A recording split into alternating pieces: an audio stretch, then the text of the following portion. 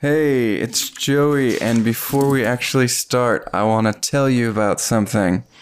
Central Texas needs blood, and we have teamed up with Carter Blood Care to host a blood drive here at Grace Bible Church in our sanctuary. So if you visit bgrace.org/blood, you can sign up for your spot to give blood on December 12th between 8:30 and 2:30. The blood is actually needed here in Central Texas and will actually be used here in Central Texas. So please sign up, and if you're able to give blood, Central Texas needs your help. It's a way you can help right now. So I guess without further ado, here's the show.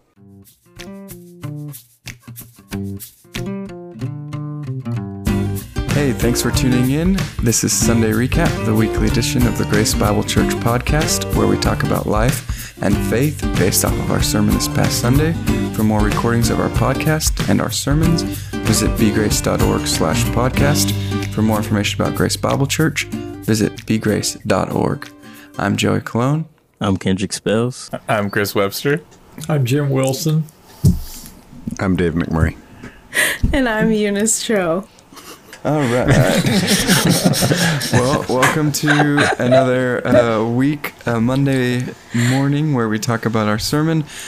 We finished Daniel last week, and so this week we are in our new series. It's a short series, a 4-week series for Advent. So if you know anything about Advent, you know the sermon titles already. You know what we're going to be talking about already.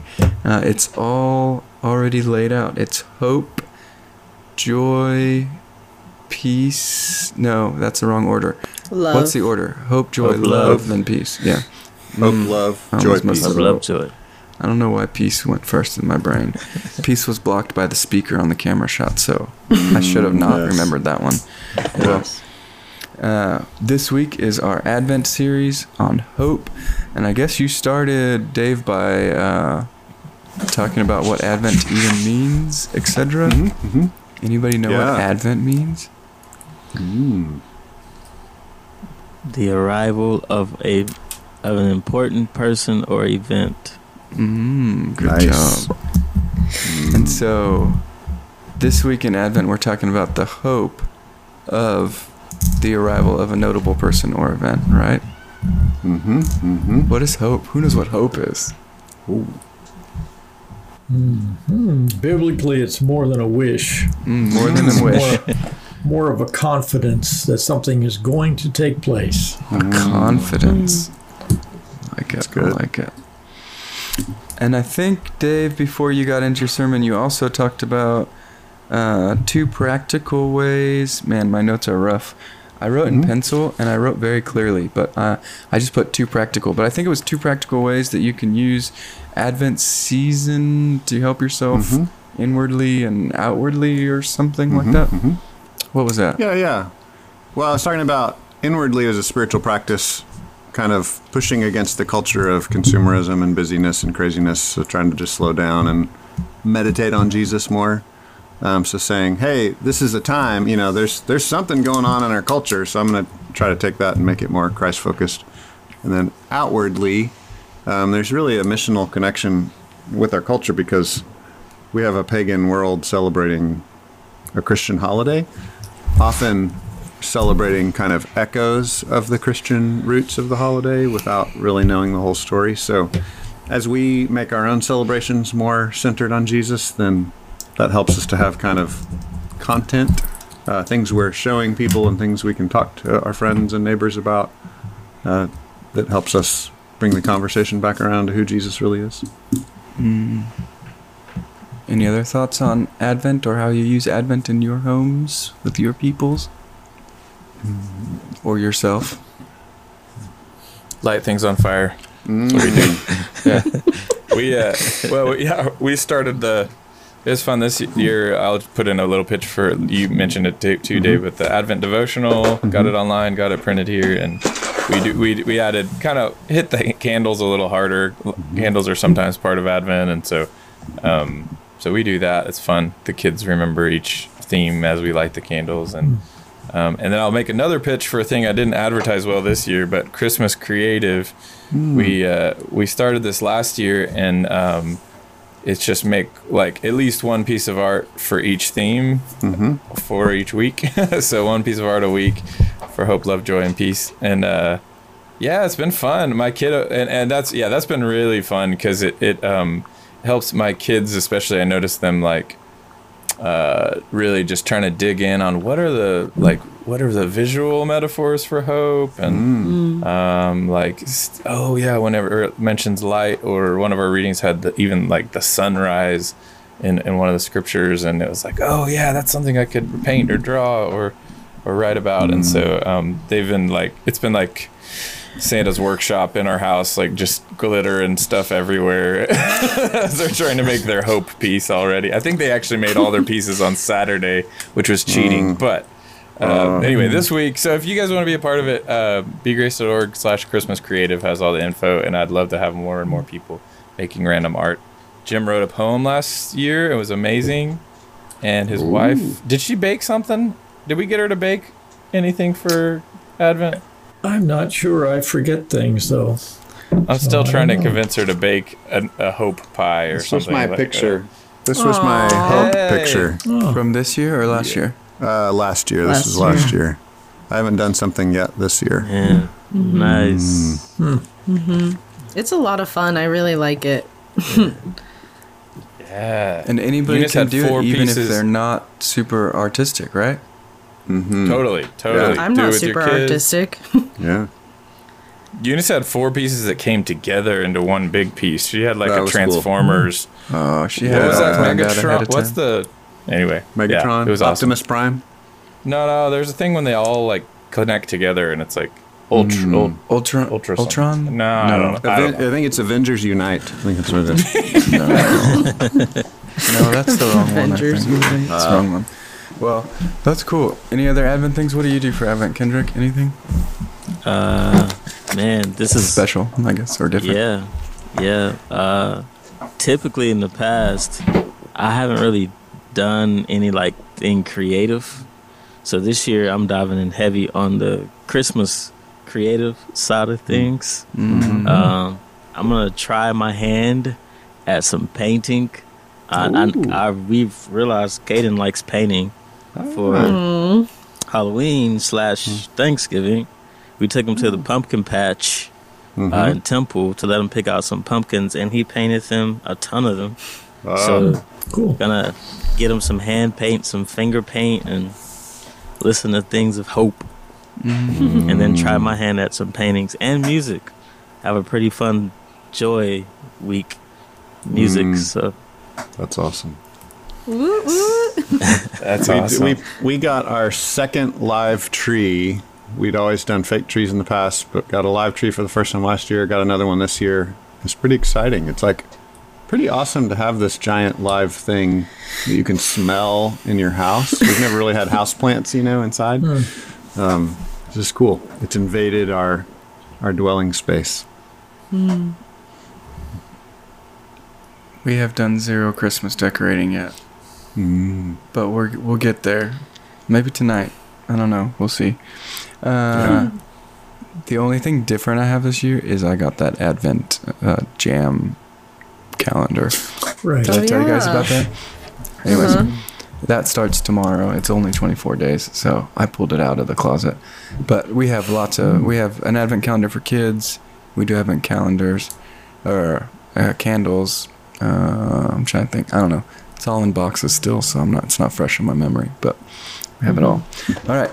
Well, this week was Matthew. You're doing Matthew for each of these 4 weeks? Is that right? Yeah, I'm just going to follow it in order. I'll do a couple of weeks on chapter 1 and a couple of weeks on chapter 2. So this week was the first half of the first chapter of Matthew, which if you listen to the sermon or if you know Matthew, you know that that's just genealogies. And that's a weird sermon to preach, huh? But that sermon preached, huh? Huh? Huh? It was fun. Anybody's? Great times. So, I think, man, I'm just going to go with my notes because it's too much work to look at yours and it makes too many clicking noises on my keyboard and mouse. But you started by talking about the 400-year gap and suffering in silence, and kind of the genealogy, I guess, helped to explain that. Is that right? Yeah, we've got 400 years of silence, and this is the first thing that is said. Canonically speaking, we've got Malachi and then Matthew, but also as far as the actual experience, that's pretty close to how it worked out as well. So we have a messenger, a prophet speaking to Israel saying, hey, there's going to be a messenger that's going to come prepare the way for Yahweh. And then we've got the birth narratives of Jesus. That's the next thing that happens. So Matthew is showing how the birth of Jesus lines up with then everything that's been said before, not just the prophecies of Malachi, but all the hopes and all the visions from the past of the entire Old Testament all kind of comes together in the genealogy. And you made some of those connections with what? You even went back to Adam, you went back to Abraham, and you highlighted some of the women, right? Oh, and you went to David and you went to exile. Sorry, those were your three main points. But yeah, what was the women point? You spent a good amount of time on that. I don't see it in my notes. I don't know where I wrote it. So there are kind of two structures. You could say there's like the rhythm and the melody of the genealogy. There's the maybe the melody line is the simple theme and variation of these three sections, which are 14 generations each. So, Abraham section, David section, exile section. So those were the kind of the 3 points I followed. But there's this, rhythm that was coming in and out that was adding spice to it, where it was father, father, father, father, father. Oh, and here's a lady, here's a mom. Then father, father, father. Oh, here's another mom. And so it was kind of sprinkled in that added some excitement to this normal pattern, this repeating genealogy pattern. And those women were all very unusual in different ways. Some had been sinned against in terrible ways. Some had sinned in terrible ways. Some, had repented and done great things and became followers of God. Some were outsiders tribally that became insiders by faith. So it's just that added a lot of spice to the story. And so the women, I found it was in your first point, which is hope for the child to defeat evil. And my first note from that section is the child, this is the way. That's right? That's where it came from. Very good. Yes, it's all about Baby Yoda. I think maybe Baby Yoda is stealing our theme here. Oh, okay. Yes. So your Mandalorian is copying our story. Oh yeah, that's it. That's what happened. It is what happened. It is. Yes. So first point, hope for the child to defeat evil, and that was the part talking about Abraham, right? Yeah. You said heel or head crushing, basically. So it's really about Abraham, right? So if you look at Genesis is mostly about Abraham and the promises to Abraham. Obviously, there's a lot more to it than that. But Abraham's kind of the pivot point, Abraham and his sons. And then you have to kind of go back, the preamble then to the Abraham saving the world promises, Abraham having this child that's going to save the world promises. The backstory is really the promise was made to Eve. So everything with Abraham, the Abrahamic covenant, we're all sons of Abraham by faith, all of that finds its roots back before Abraham in Genesis 3:15, where the promise was made. As soon as sin enters the world, okay, everything's blown up now. Sin has ruined everything, but a promise is made that Eve is going to have a son someday that will save the world. The Old Testament is kind of repeated stories of, like, is this going to be the son that saves the world? Nope, not him. It's like over and over and again, kind of getting our hopes up, and then, okay, that's not quite the hero that we're looking for yet. So with Abraham, it was a reproduction covenant. Is that what you called it? Yeah. Do you like that? I don't know if I did or didn't. I'm not sure. But I do think we often just like skirt past the Abrahamic covenant because it's like uncomfortable to talk about. But so I was interested to hear why it's a reproduction covenant. I mean, just because it uses a reproductive organ, is that? Yeah, so in the very most graphic way, yes, it's about the reproductive organ, right? It's marked. The reproductive organ of God's seed, his people, is marked. It's sanctified. It's cleansed. So yeah, I think because it's so uncomfortable, we avoid the conversation. But yeah, there's blood, there's cleansing, there's hygiene, there's sacrifice. There's your reproduction is going to be different than other people's reproduction.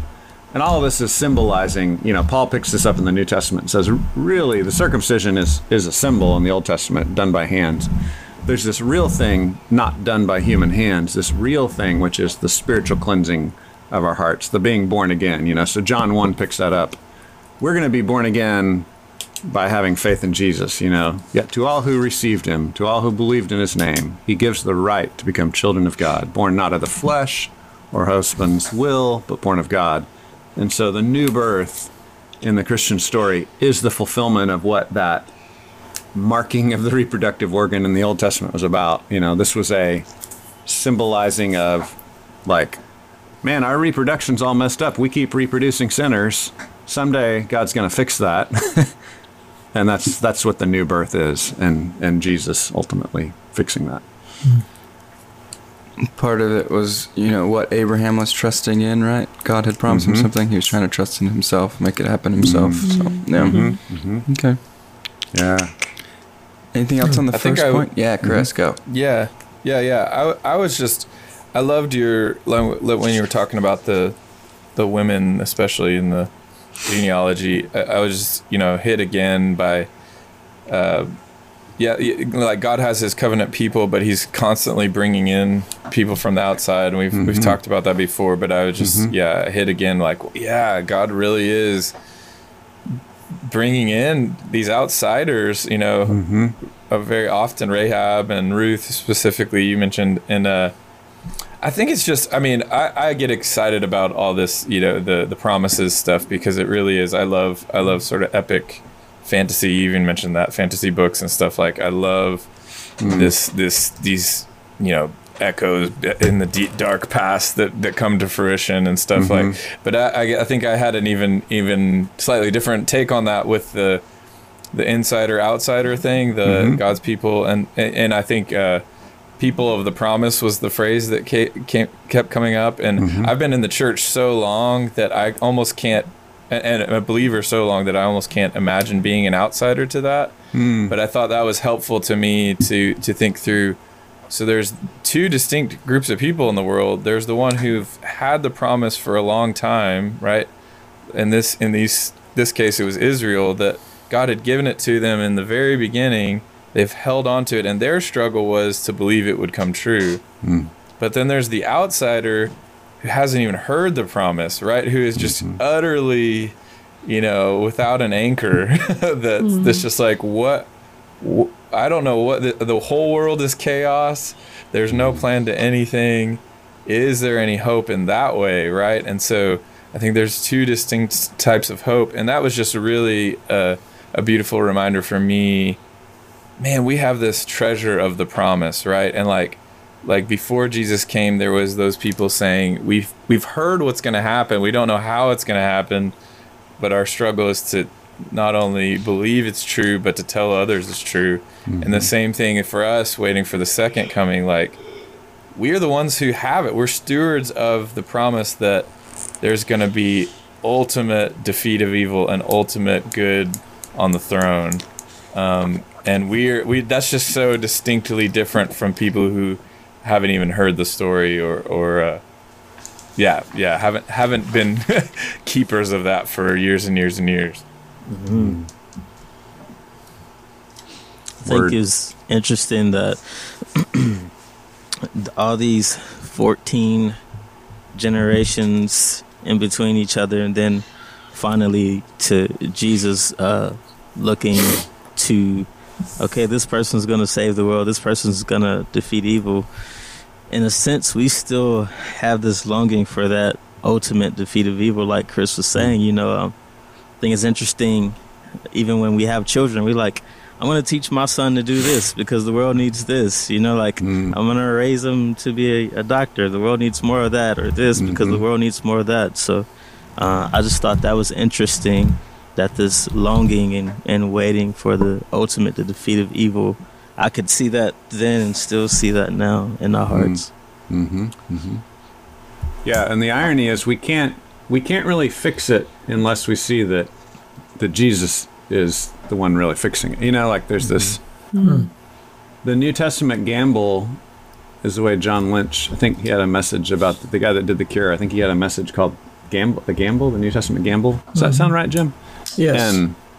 And the gamble is that actually saying Jesus has done it is what motivates us to do it. Does that make sense? It's like, and that's exactly backwards from traditional religion that says, no, we really need to use guilt and fear and terror to get people to live rightly, But the New Testament gamble is actually saying, nope, Jesus has done it. Now go and follow him and push back evil and bring goodness to the world.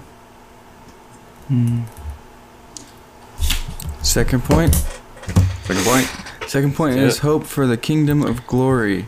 And you started that one with the illustration of the emperor having no clothes.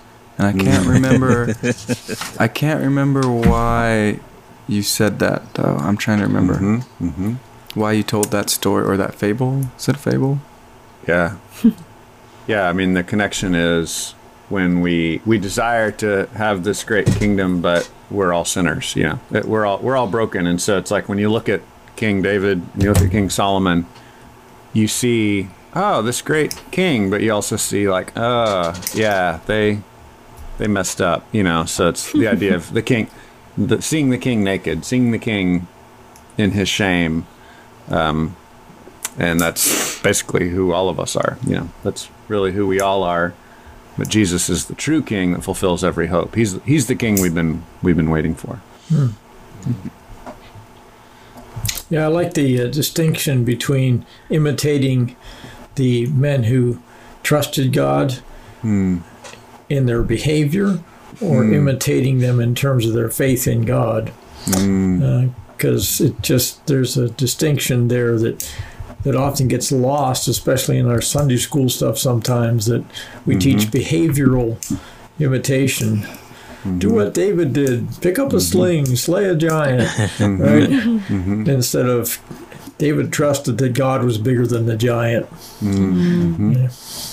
Yeah, that's good. Yeah. See that with Abraham a lot too. Yeah, that's what Paul is pointing out. Like, hey, look at his faith. Hey, look at his faith. Don't look at everything he did, but look at his faith.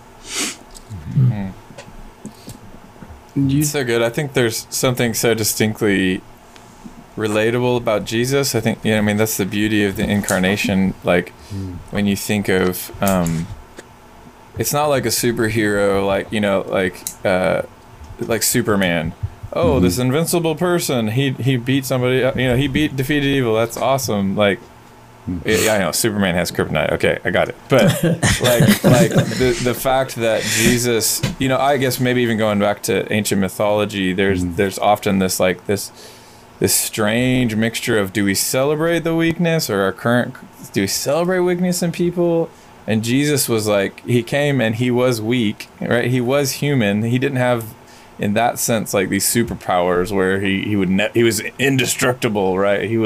Could never be hurt, that kind of thing. He had the weakness that we have, but lived perfectly. So it's this strange, beautiful thing of a king who knows and faces the same things that we face, but as a frail human, but wasn't defeated. And I don't know. Gosh, I'm not unpacking it well, but I think there's just something beautiful about that relatability of Jesus that we celebrate. For sure. I think you just quoted one of my favorite scriptures, Hebrews 4:15. For we do not have a high priest who cannot sympathize with our weaknesses. Yeah. Yes, I love that. He understands. And I think you were saying, Dave, there were 2 ways people can go instead of hoping. I don't remember exactly what you're saying, but you were saying despair or pride. Yeah. What was of like the track, as we think about leadership, you've got the track of despair, like I can't do it, everything's messed up, so I give up, I'm not going to lead. That's despair. The other track, though, is the track of pride, which can be a snare for leaders big time, is, oh, I can do it. Like I have a little more skill than the next person.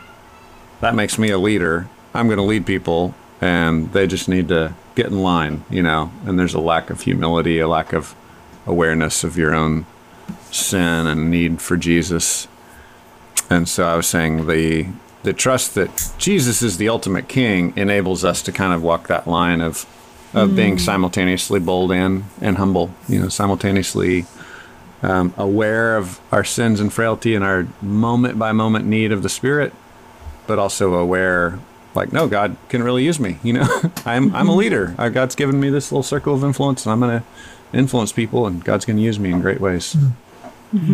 Well, even the definition of hope has that beautiful duality. Like, as we were talking at the beginning, I just quickly Googled the definitions, and the one I think that works best here is to expect with confidence. And I think that's what's so cool. As I was thinking as you were talking, like, hope in and of itself is like a dependence on someone else. It's like it's a creaturely type of a thing, like you don't hope for something that you are in charge of. You hope for something that someone else is in charge of, or that you want to happen, right? But it says you expect with confidence. So you have that good tension of, this is really going to happen. I'm going to live as if it's going to happen, but it's also not up to me to bring it about. I'm expecting God to do what he said he was going to do. Yeah. Reminds me of... Isn't that like Romans 8 too? It's like we hope with... If we like hope, then we... Or for what we do not see, like we hope with patience or something like that, right? Yeah. Yep. You guys are going to make me cry. That's what I was going to say. Eunice stole my line. But I was going to connect it to, I think it's Chris's song, right?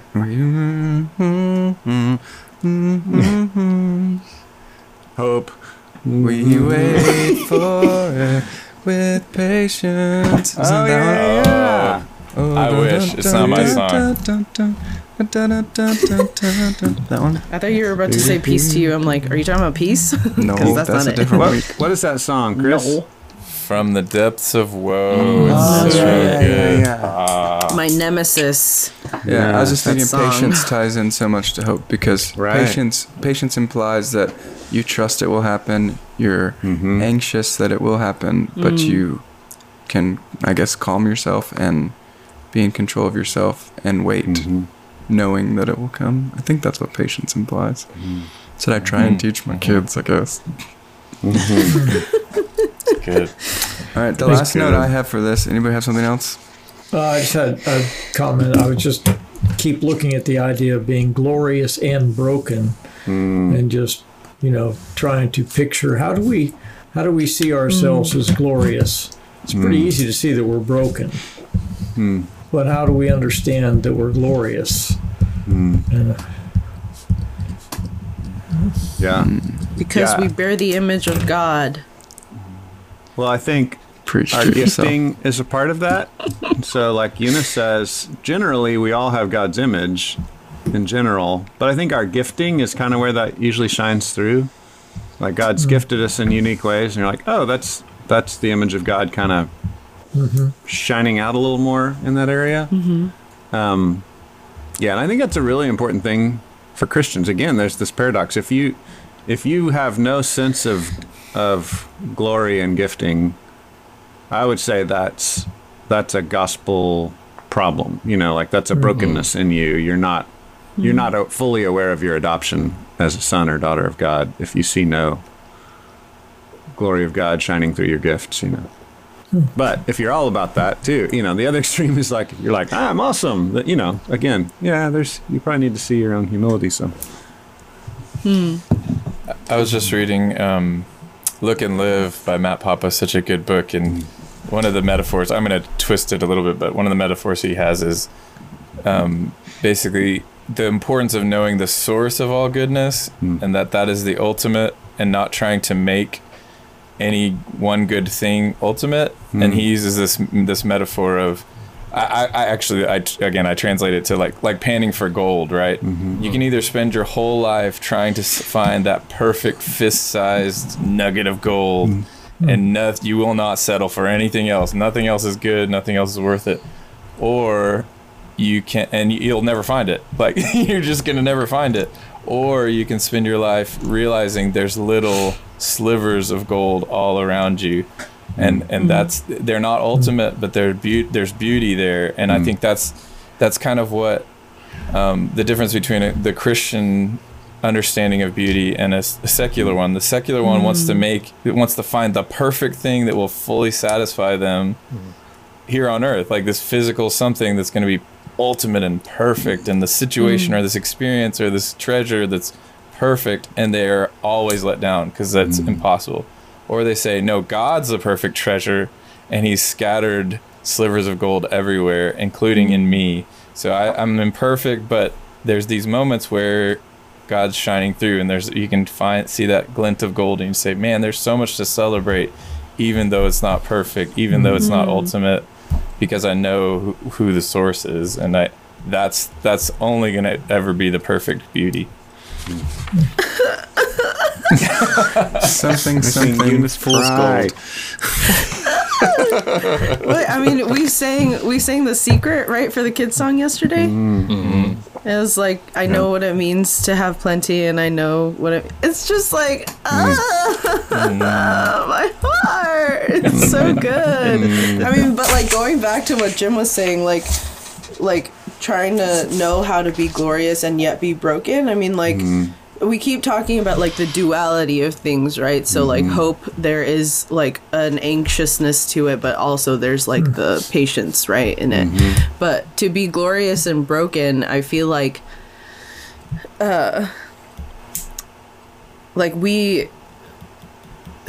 when we know that we're not enough, like to do whatever we need to do in life, right? Like every single day we know we have to like die to ourselves, realize that we're broken, and then lean on the Spirit to, help, like, I mean, do everything. But everything that we do in our lives is to glorify God, and he completes us in those ways. And so even in our brokenness, we can be glorious because of God. And so it's like this constant like redirection to like, oh, it's not me, like stop trying to think that it's you, like it's not you, it's all God. But yeah, so good. Good word. Anybody know this song? How can we glorify God? Anybody know it? I know it. What's the answer? By loving him and obeying his commands and laws. Is that something like it's that? pretty close. Something like that. I don't know. I think that's pretty close. Nice. Anyways. Good duet, guys. That's what we're here for. It's the quality content you come for. All right, we're running out of time. I was going to say your little rhyme. We trust our king and just do the next right thing. Right. He said That's no for you, rhyme Kendrick. intended. Yeah, Make it famous. Yeah, I'll take it. He said I'll take it. Trademark, copyright, 2020. All right, your final point was hope for the end of exile. And you were talking about how we are just a long time traveling away from home. Anybody know that song? Probably not. Is that by Blues Traveler? No, it's like by Sacred Harp Primitive Baptist Hymnal or something. Nice. Oh, that one. I'm traveling away from home. It's a favorite. Yeah. Anyways. It's definitely a huge theme. I think there are a lot of hymns with that theme. Oh, yeah, for sure. You were talking about just remembering that we're pilgrims or we're strangers or we're sojourners. And this is not actually our true home. But while I guess we're not in our true home, we can show what true home looks like. I guess that was this point. So hoping for the end of exile actually means that we're living like exile will end, maybe, and showing people what the end of exile would look like, maybe. Yeah. Anyways, passing that on to anybody else. Ready to go.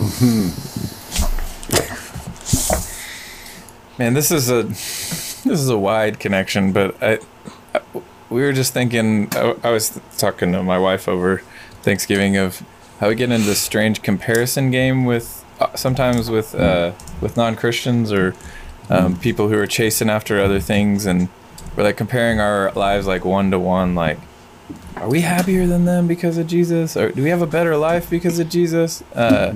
I mean, that's kind of somewhere deep down in your heart is when you finally get down to the lowest level of what you're actually saying. I think that's what it is. That's it's where like, the joy is. way down. No. But yeah, there's that temptation to be like, why would I share the gospel with them? They seem pretty happy. Or why would I share the gospel with them? They're actually more satisfied with their life than I am. And I think there's something really important there. When the Christian world, when this life is not ultimate, in fact, this life is simply, this is a mission, and this life is meant to be spent, not clung to, then there needs to be foolishness in your life, like worldly foolishness. Like, you need to, right? Like, when you're investing in something invisible to other people, like, it needs to look silly to someone who doesn't believe that, right? Like, I just, man, there's just something there of like, we've talked about this before on the podcast, but if you're really in exile, that means you have a home somewhere else, and you're actually only here for a little bit, and so you're gonna work and love in weird ways. The people who say this is it don't understand and can't understand, and you can't even compare your lives, because I mean, we have to be careful of that, of saying I'm less comfortable right now. Well, that's someone who's not in exile, right? Like, I'm less comfortable right now on purpose for the sake of the gospel and for bringing along as many people out of this exile as I can. So I don't know if y'all can speak to that anymore, but that was a connection I was making in my head. Yeah, I guess Babylon, there are parties in Babylon, and Babylon might look like a party, but yeah. So people might look happy. Yeah. Yeah, I mean, I think we have to remember the gospel is good news and bad news, too, right? It's good news and bad news, so it's not just I have more fun, I have more to offer, I have a better story, but it's also like, oh, your party is nice, but there's an eternal party that's better, and this party's going to end in death and destruction. Yeah, there's still good and joy in the world, even, yeah. Yeah.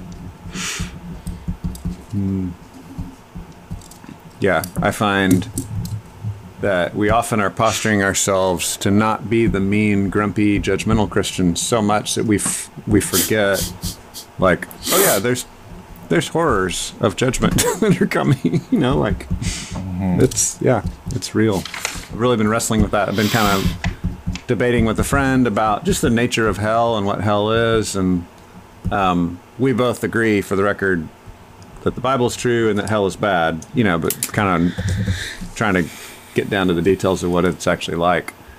But yeah, I think that's the big idea. It's bad. You don't want to be there, you know. That makes me think. The crazy thing is, without trying to pull out too much of what you just said, Dave, is, man, forgetting the scripture. I don't want to try to quote it wrong, but in his nutshell, I think David is saying, no matter where I am, I could even make my bed in hell, and God is there. And Psalm 139. That's it. I'm glad I was going to say 138. So I was, when I read that, that's sort of like a terrifying truth of the gospel too, and of exile, because I'm like, oh man, what torture is it to be like, oh, this is my home. I don't long for home with Christ, or long for home with heaven. And then towards the end, if an individual makes their bed in hell, and God is there, they're like, oh, now I long to be with him. Now I wish I could have spent my life in pursuit of Christ and his will. So I think even just reading that, it's like this treacherous thing to me of, oh man, exile here, it's bad, but it's not so bad. Maybe it's an exile after in that way. The permanent exile is really the bad one. Yeah. Somber.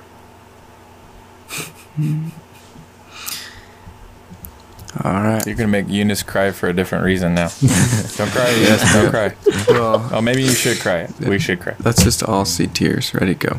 Well, we're pretty much out of time, but we'd be amiss if we didn't let you know that it's Eunice's last week with us. We celebrated with her passing the NCLEX. Is that what it's called? That you forced me to tell everybody about. Not me. I was I gonna didn't do that. That was not I was me. gonna Yeah. say we should have never let her pass the test. Now I she's know. right off and got a I job, know. man. Whatever. And so now she's got a new job, so she's gonna ditch us in her journey, in her exile, and she's gonna go exile somewhere else for a little while. She'll still be at church, she'll still be Yep. around, she'll probably still be helping with some things, but she's got a full-time job now, so she doesn't get to just hang out with us anymore. It's very sad, but I've enjoyed my time here with you guys, and I'll be back sometimes, I'm sure. I will do my best to come back, and, but yeah, Well, we will miss gotta you. go do my job. Yes. We're happy for you, though. Happy you will be healing and helping people. That's pretty cool. Using my God-given gifts, Dave. Yeah, shine, girl. Bring Yes. joy and glory to the people and places around you. Oh. Yes. Thank you so much for all of your support. Thank you. In unrelated news, if anybody's looking for a job, let us know. We'll just kidding. But really. Trying to replace me. I'm not even gone yet. Well, that's kind of how it works, I think, actually. I'm joking. I know. Oh, man. All right. Anything else? Did we miss anything? We're at... Oh, I do. Go ahead. Yeah, Yeah. sorry. I do want to say that Dave mentioned in the outside service that he forgot to tell us in the first service that David also means 14. Yes. Didn't know that. Yeah. They would number their letters, kind of like Roman numerals. So A was 1, B was 2, and the name David is the number 14. It's because he killed Goliath when he was 14, right? Isn't that... Yeah, good job. Good catch. So you didn't It's know just a you number. needed a calculator for your quiet time, but Yeah, so it's No. the poetry and rhyme scheme of Hebrew. That's cool. All right. Cool. Good word. All right. Well, don't forget about services changing next week. 9 a.m., 11 a.m., 4 p.m. Yep. What else do we not forget? newcomers lunch. Yeah, The Communion. blood drive. Communion. We're going to squeeze communion into the morning services now. Oh, okay. And limited childcare. Can they sign up? Are we doing like a unannounced grand opening of childcare? Or are we announcing it? Or I don't know how we're doing that. Well, I think if we weren't, we are now. No, I think you just register the same way you register to come to the service in the Okay. morning. And there's an option to click that says kid in service with me or kid in nursery with me. Something to that effect. cool. Chris is a magician, so. Nice. Way to go. Digital buttons. Pay no attention to the man behind the curtain. Yes. Find a curtain quick. So we have services changing, which includes new times, communion, childcare. I don't know. That's too much. And we have Christmas Yeah. Creative, Christmas creative. bgrace.org/Christmas Creative. We have Newcomers Lunch. bgrace.org/newcomer. I don't know. Email Eunice. It's her last day on the job, so you have to pull tricks on her or something. Yeah. And then we have blood drive right after that. BeGrace.org/blood. Not right after that. 6 days after Next that. week. But sign up for your slot. Sweet. They go fast And- once they start And a going. movie night, Saturday night. Oh yeah, that's December 5th. Yeah. That's this Saturday.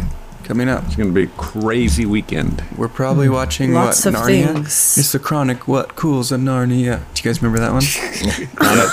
Cool. No, Baker's Narnia. doesn't. All right. Wow. So good, so good. Well, maybe we spoiled things. That's probably bgrace.org/movie nights. Yeah. bgrace.org/parking lot I think movies. it's bgrace.org/LED projector with inflatable screen. By Steve. It's bgrace.org/ it's going to be really cold, so hopefully Kendrick hooks up the FM transmitter so we can watch the movie from our car. Oh, .org. drive-in theater. Boom. I don't know. All right, people. All right, we're out of time. We've been out of time. We were aiming for 30 minutes this week, in case you weren't noticing, but we made it at 47 or 8-ish, so pretty good. All right, well, thanks, guys. We'll see you next week. Adios.